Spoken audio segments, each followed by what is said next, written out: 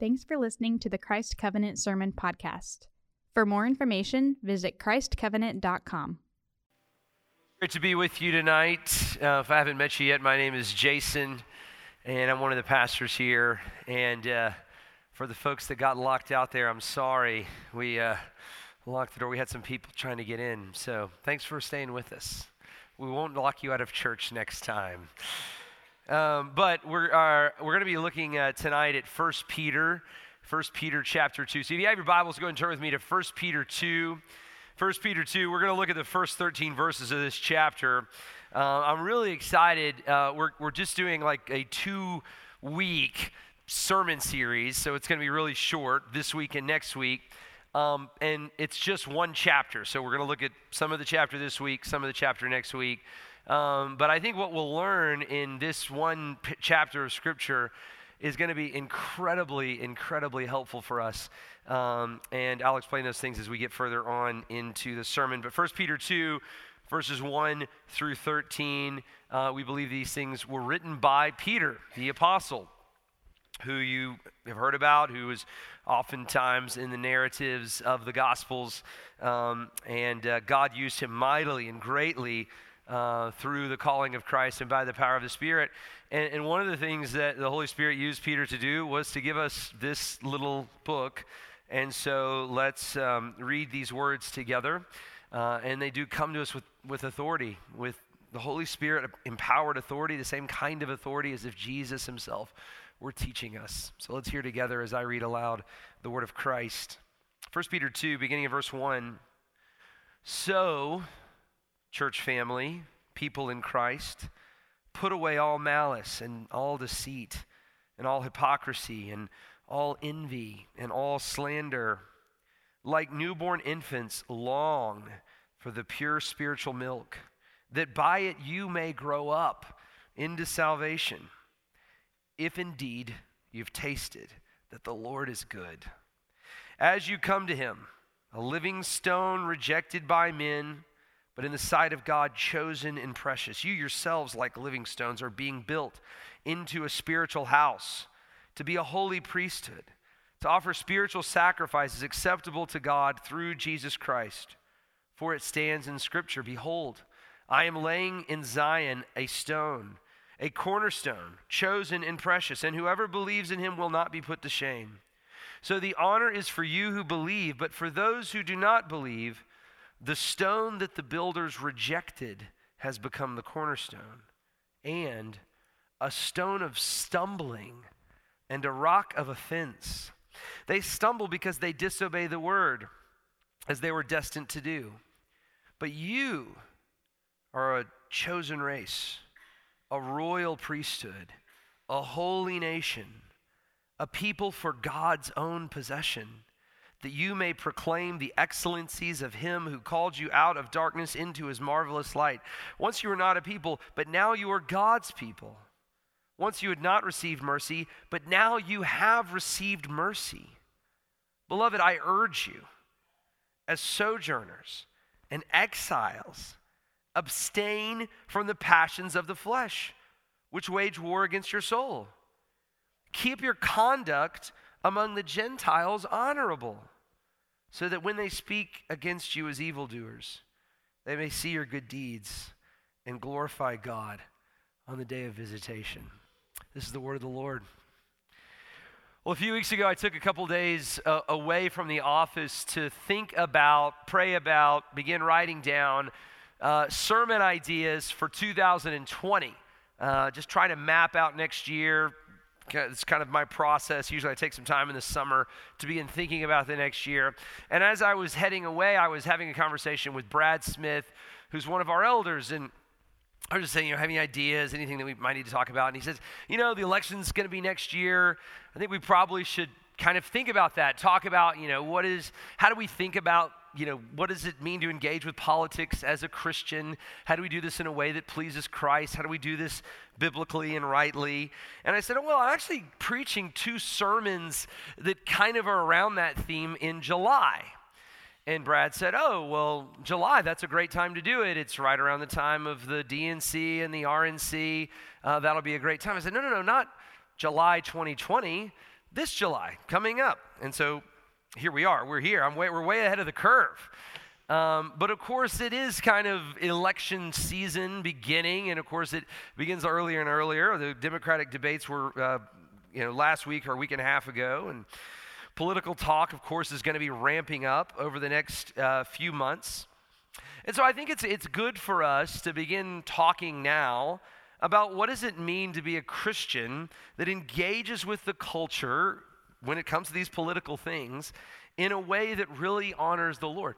Ultimately, really what I'm talking about is how are we being citizens that honor Christ? A lot of Christians have the tendency to over-spiritualize political things. Someone sent me an article last week or 2 weeks ago about Paula White using Psalm 2 to speak of President Trump as the Lord's anointed. Let me just tell you, Psalm 2 is about many things, but it's not about Donald Trump or any American president. The U.S. president is not the Lord's anointed. David French had an interesting article a couple weeks ago about evangelicals making decisions based on fear. And, I think that to some degree that's true. And that should not be how Christians are ever known. Christians should be like our Lord, courageous and bold, not people dictated or noted, but because of our fears. I remember one time when I was pastor of First Baptist Covington. First Baptist Covington, a very traditional church, and they always had a big kind of American celebration, and we at the same time at First Baptist Covington were really kind of emphasizing global missions, and this really hadn't been done in that church. It was a church that really didn't do a lot of global missions. We were emphasizing the great need of the Great Commission, trying to talk about the great need to send missionaries and to send the gospel to other nations, that we are brothers and sisters with other nations, other people all over the world. At the same time, I was kind of getting rid of the big kind of American celebrations at the church. And that was kind of not a great combo, for job security for me at that time at that church. And one of the deacons, we had a deacon meeting one time, and a deacon meeting said to me, "Son, you have to remember that we wouldn't have missionaries if we didn't have the United States." Now, I understand what he was trying to say. He was trying to say that, we have a strong military, we protect missionaries around the world. But of course, missionaries far precede the United States. The United States has been around only, less than 250 years. Missionaries have been around from the time, of course, that the Great Commission was given. And I think that what this guy was implying, and what a lot of Christians believe, and this is, I guess, the warning, is that somehow the strength of Christianity is tied to the strength of America. And this is what I'm talking about. This is over-spiritualizing your citizenship as citizens of the United States, or over-spiritualizing the importance of politics. And let me just warn you, when we do this, when we fall into this trap of over-spiritualizing our politics or over-spiritualizing our understanding of nationality, we fall into the narrative that secular people are writing about us already. Now, just in case you don't know this, secular people see Christianity. They have to create a category. Why would all these people believe in this God? What is this? So the category that most secular people frame for Christian people is that Christian people are just people that are under the delusion of political influences. It's a political group, to quote Marx, the proletariat, or the bourgeoisie rather, has used religion to drug the proletariat, right? So the powerful people, says Marx, is using religions as a means of fear and a means of reward in order to control the simple-minded and common people like us in order to keep or to gain something political. And so that's the narrative that's being told about Christians anyway from a secular perspective. And when you over-spiritualize your politics, when you over-spiritualize your voting, when you over-spiritualize the role that the United States has to play in the cause of Christ. And again, I'm not trying to undermine the greatness of our country and the good things that have happened through our country. I'm very grateful to be an American. But when you over-spiritualize these things, you fall into a secular narrative. You end up playing to the narrative that secular people are already writing about us. Now, the other thing, though, that Christians can do, right? So there's two sides to this, is to avoid any talk of political things or to avoid anything that's going on in the society or the government around them, right? So we should be the best citizens. We should be the most informed and most engaged citizens. But oftentimes Christians say, well, my vote doesn't really count anyway. I'm just going to avoid politics. It's such a dirty world. We're going to spend a lot more time on this next week, how in God's providence, he's actually calling you, especially as citizens of this country, to be engaged in political process. So come back next week for more on that. But we're calling this little series Christian Nation. Now, I grew up hearing that America was a Christian nation. But what does this mean? We're still kind of in the introduction part of the sermon, so I don't want to go too far on this because I could talk. These are hard categories to understand. But just very simply, just so that we can all be on the same page here, America has always been a nation that valued Christian principles and that valued some Christian morals. It's always been a nation with many Christians, but it is not a Christian nation, right? It was not founded to be a theocracy. It was not founded to be a church. It was not founded even by many Christians. And let me explain this. There's a couple of categories that I think will be really, really helpful for us. Christianity was born into a world, a Roman world, that had a very different ethic, a very different category of morals than we have, okay? There was, Romans didn't value women. Romans certainly didn't value all people. They believed in slavery. They had a very different sexual ethic than we would have as Christians. Christianity, Romans certainly didn't believe that all men were created equal, right?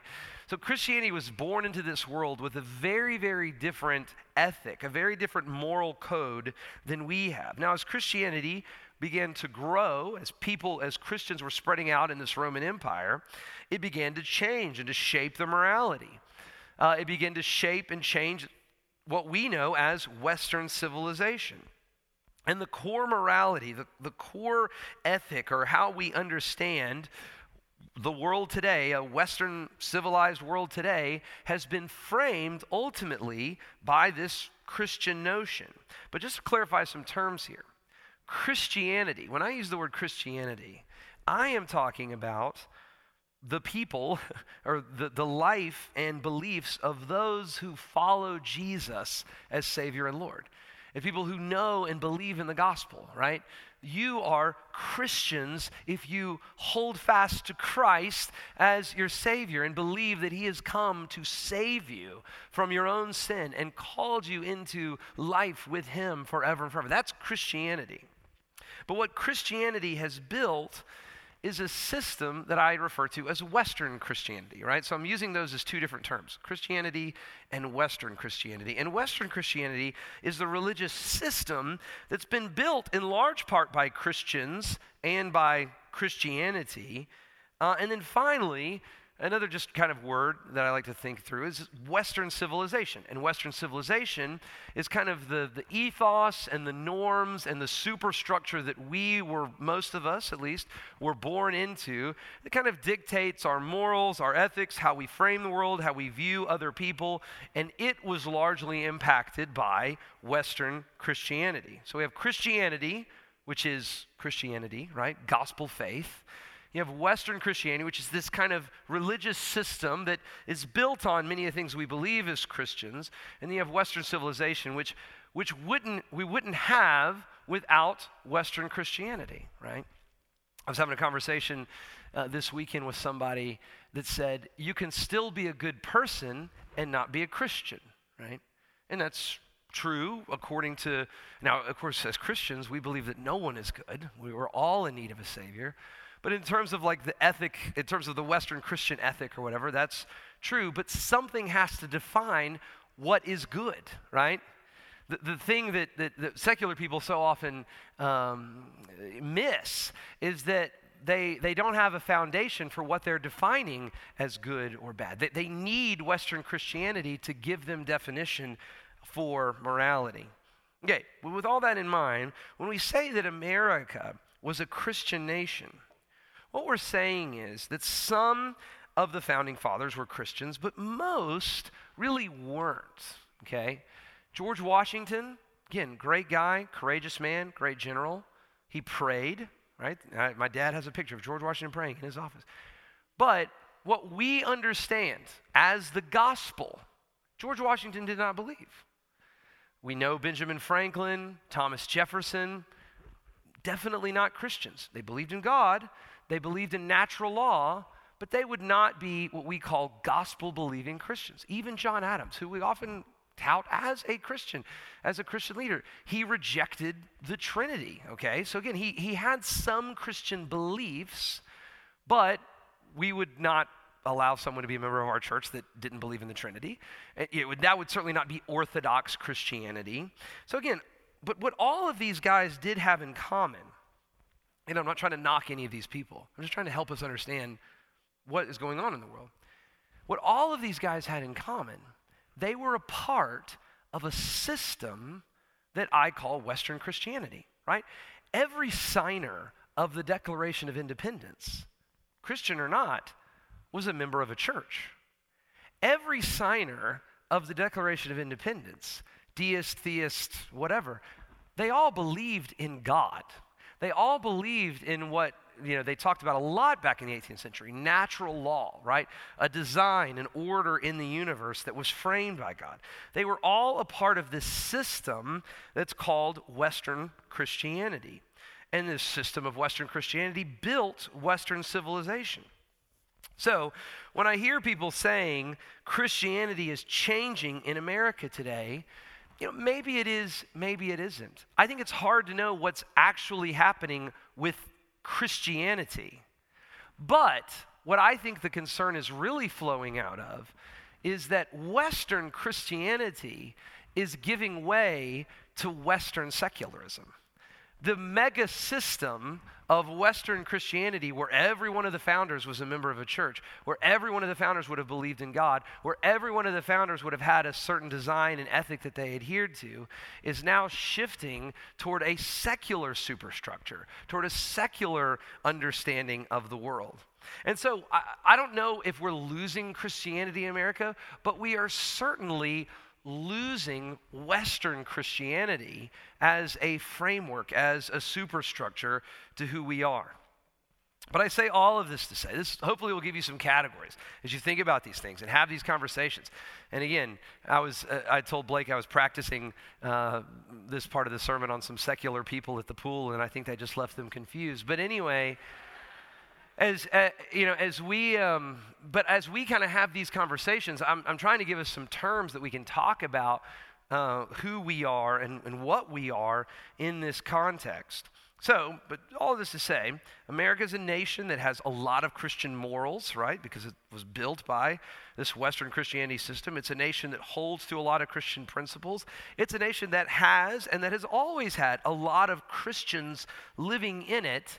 But America is not a Christian nation. But there is a Christian nation. There actually is an established Christian nation. And this is why this text, I think, is so helpful for us. And the more you understand this Christian nation, this new Christian nation that really exists, that you, if you're in Christ, are a part of, a people of God, a people that God is calling together to an eternal kingdom that is his own possession, the more you understand who you are as a citizen of this nation, of this country, of this people, the better you will be as a citizen of America or Canada or any country that you might find yourself in.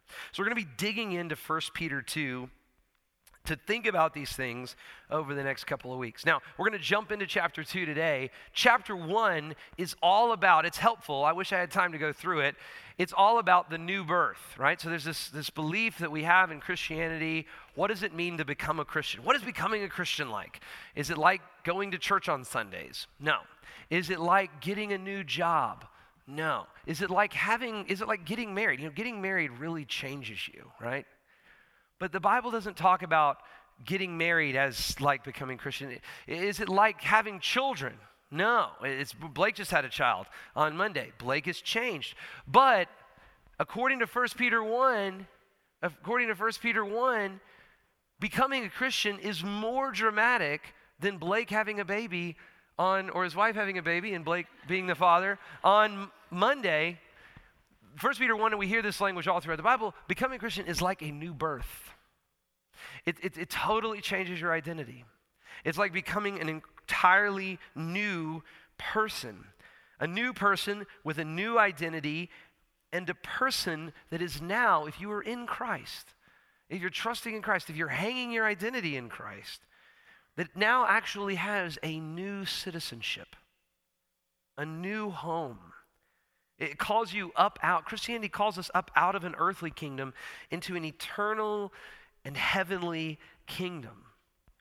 And again, being a member of this country, of this kingdom, will dramatically affect how we are members of this country, of this kingdom.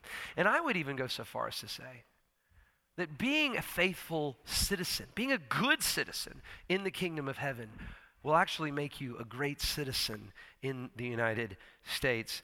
And so we have a lot to talk about. I spent a long time on an introduction, but I got 3 points tonight, and they're all kind of long, so just bear with me. I'll try to talk fast. But first point is the new king. Second point is the new country.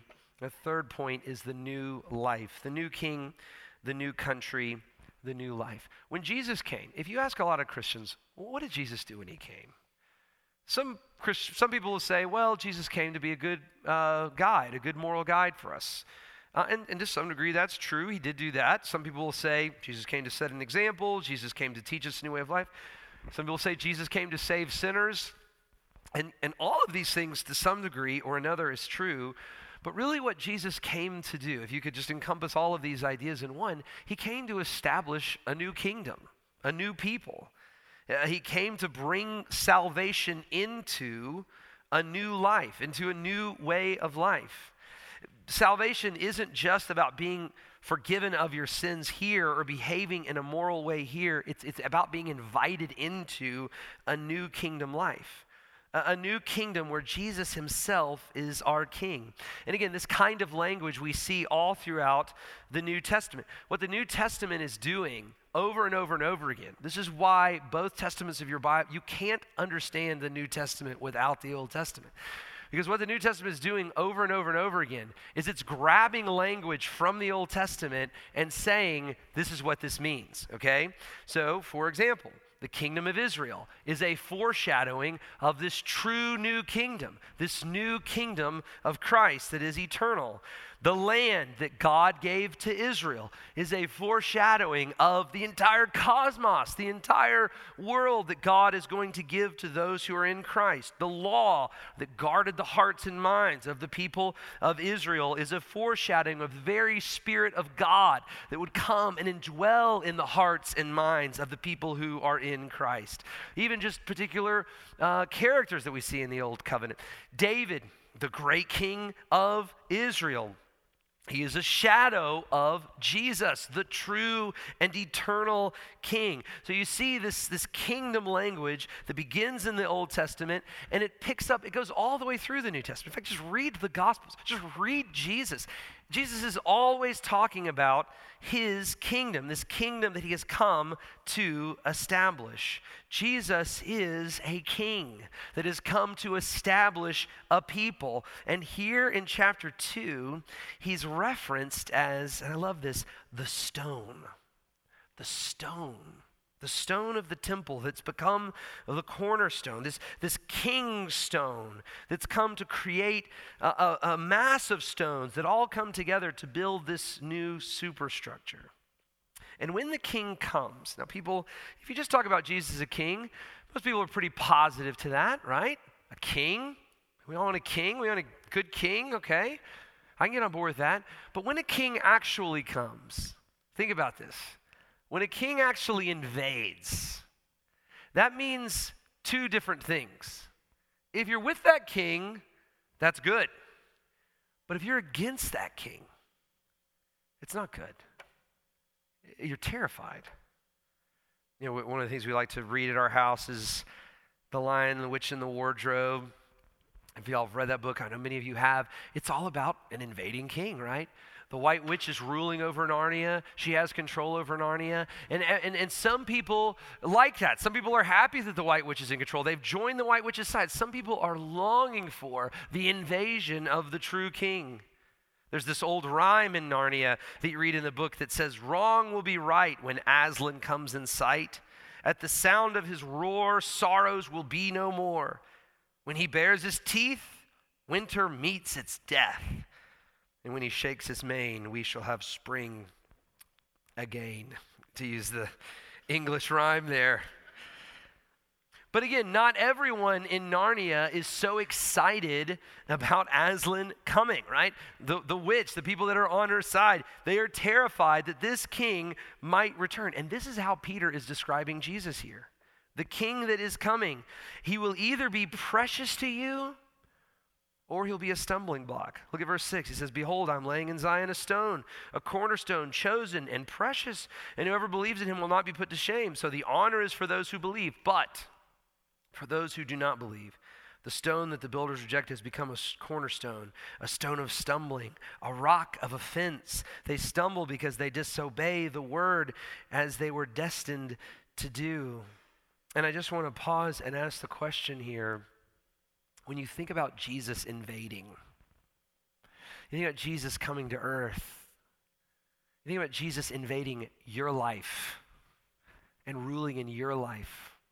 You know, we say the kingdom of heaven has come. What are we saying? We're saying that the kingdom of heaven is present now in the lives of people who believe, just as it will be present one day in all of the cosmos. So when you think about Jesus coming to invade your life, how does that hit you? Do you long for Jesus to come invade your life and undo everything that's being done in your heart and align your heart and your soul with him? Or does Jesus coming and invading your life terrify you? Is it a stumbling block for you? Is Jesus really your king?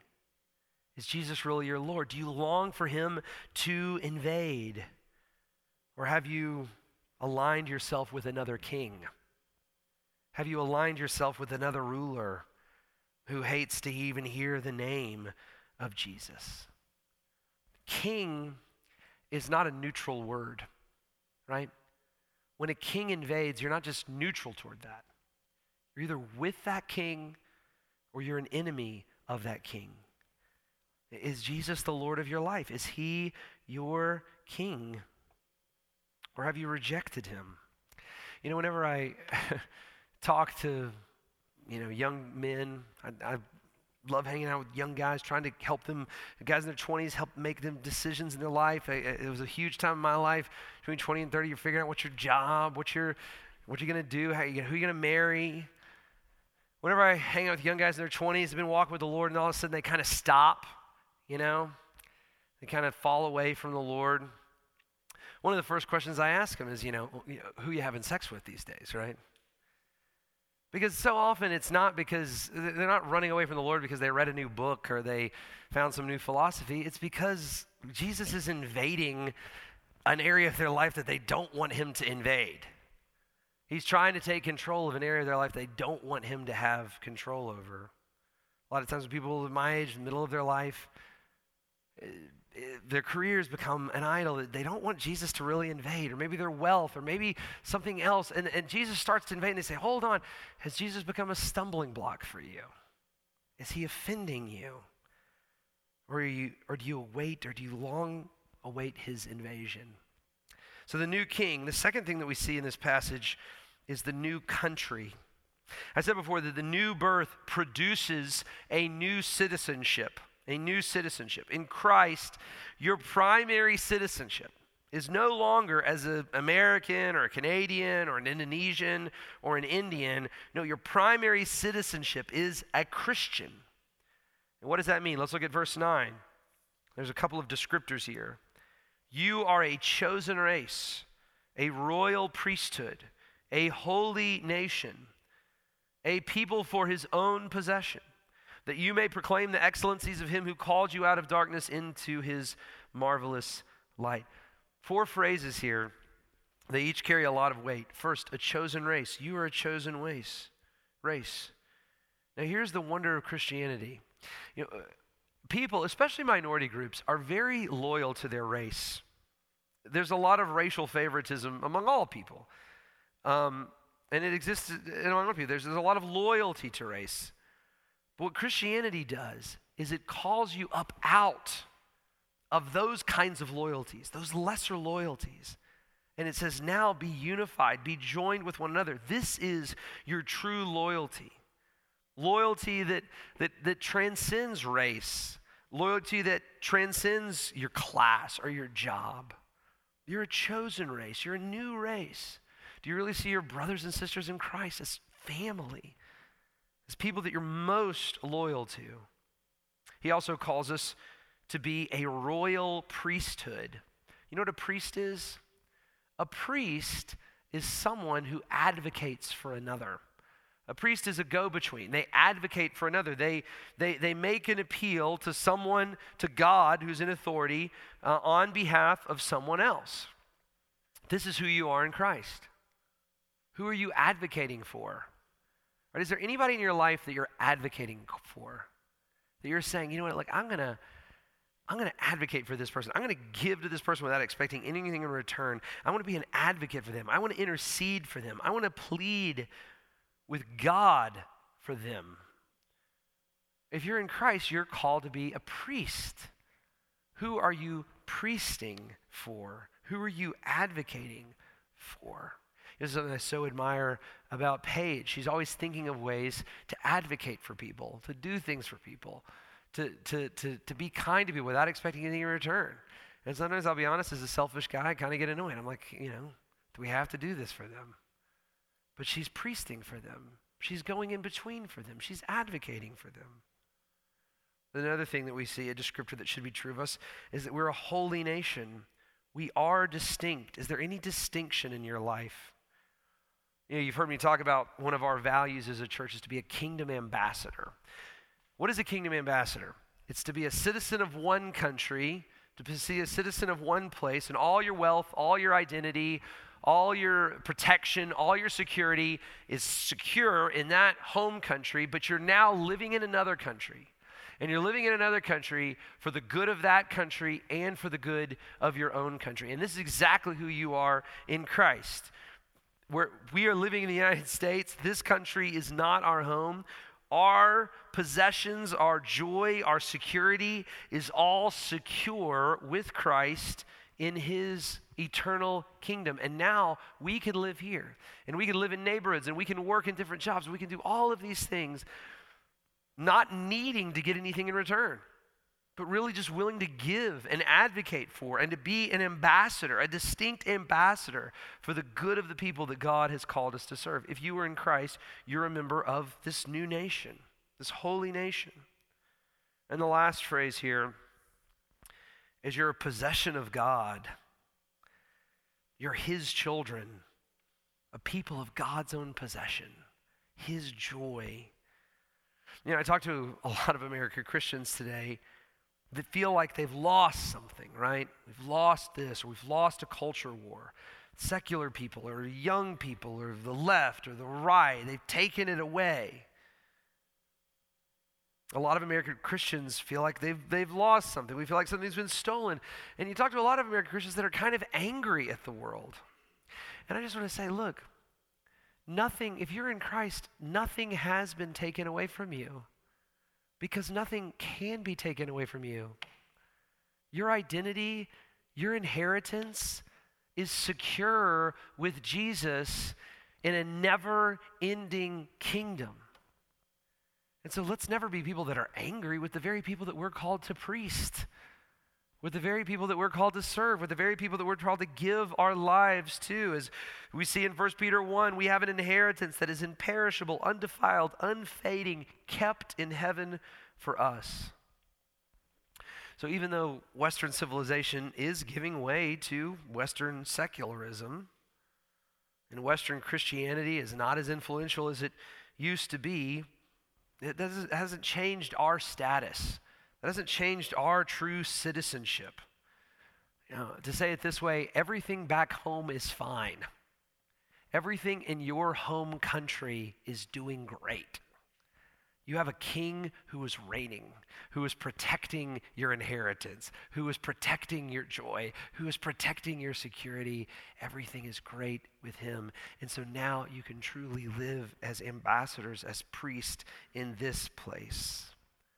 The United States is not our home. It's just a country that we've been called to serve. It's a country that we've been appointed to by our King, who is Jesus. So let's serve it well, let's love it, not as people trying to get so much from it, but as people who are truly trying to be ambassadors here.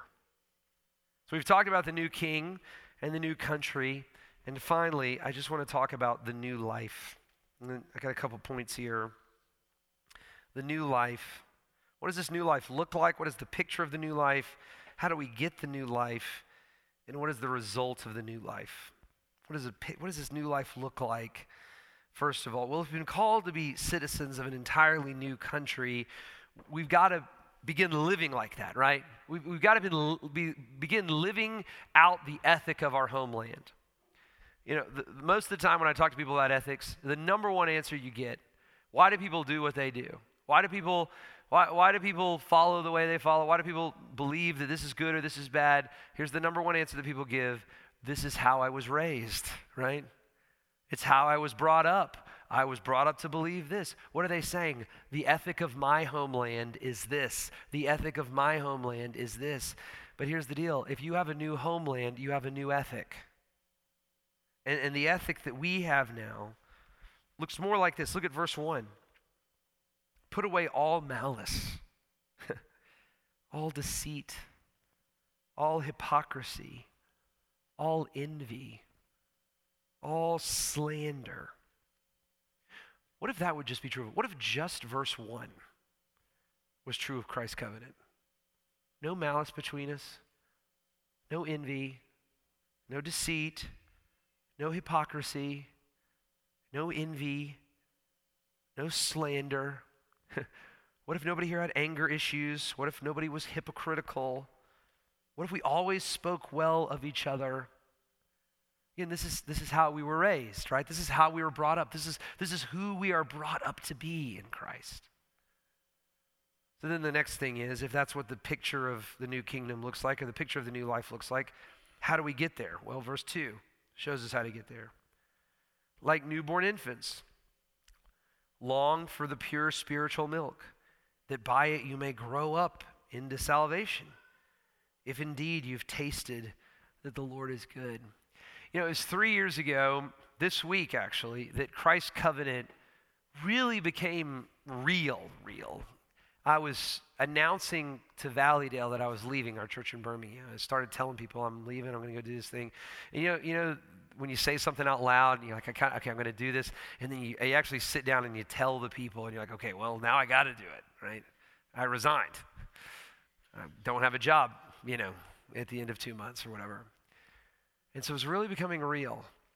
And at that same time, you know, Rainer was just a baby. Rainer was born April of 16. We kind of made the decision to move here June of 16. So Rainer has always been analogous to like Christ's covenant for me. And y'all know Rainer, when he first moved over here, he was just a little baby, he couldn't do anything. He just ate and, did what you do after you eat. And that's all he did. That's all he could do. Those were his only skills. But now, if you look at Rainer, he's running around, he's talking, he's asking really good questions. He's trying to do everything that John Kellis does and that Mariana does, and he's just becoming a great little 3-year-old boy. And you can kind of look at that as a parent. You know, Blake's in the middle of this right now. Blake just had a little baby Monday. I just said that. But you think, how does the baby get from this, the baby that can only eat and do nothing else, can't even lift his head, to this like human that runs around and that's smart and that does, like, how does that even happen? And you know how it happens? The baby eats milk. The baby eats milk. The baby keeps eating milk every day, a lot of times a day. And then they move to solid food. And they eat more food, and they eat more food, and they begin to grow, and they begin to mature, and they grow up. They mature. They become a human. They become an adult. They become full-fledged. And this is the analogy that Peter is giving us. He's saying, look, this is what you're supposed to do. Long for the pure spiritual milk. Long for the word of God. And if you eat it, and if you eat it, and if you drink it, and if you keep drinking every day, you got to 3 times a day, you got to keep eating, you got to keep going after, you got to feast on this. And if you do, you'll grow up, you'll mature, you'll become whole. And so this is why, you know why we spend so much time here putting like the Rhythms book together and putting all these field guides together for you guys and pushing you guys into groups and, trying to get you to serve and trying to get you to go on mission trips and doing all this, because we don't want you to be little babies for the rest of your life. We as a community, and we want us as individuals to grow up, to be mature, to behave like our new citizenship is calling us to behave, to live out the new kingdom life. So we've looked at the picture of the new life, the process of the new life. And then lastly, here's the result of the new life. Look at verse 11 and 12. So as we grow up, as we mature in this way, verse 11, beloved, I urge you as strangers and sojourners and exiles to abstain from the passions of your flesh, which wage war against your soul. If you're mature, you'll be able to do this. Keep your conduct among the Gentiles honorable, so that when they speak against you as evildoers, they may see your good deeds and glorify God on the day of visitation. Let's look at that again. Verse 12.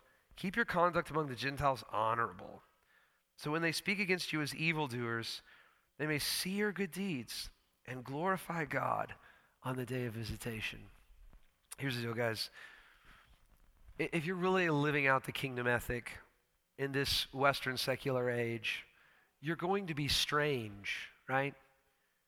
Christians believe strange things to this world. We do strange things. We behave in strange ways. We treat one another with a concern for one another without asking, without trying to get on top all the time. Our goal is not to get to the top. Our goal is to get to the bottom and to love others.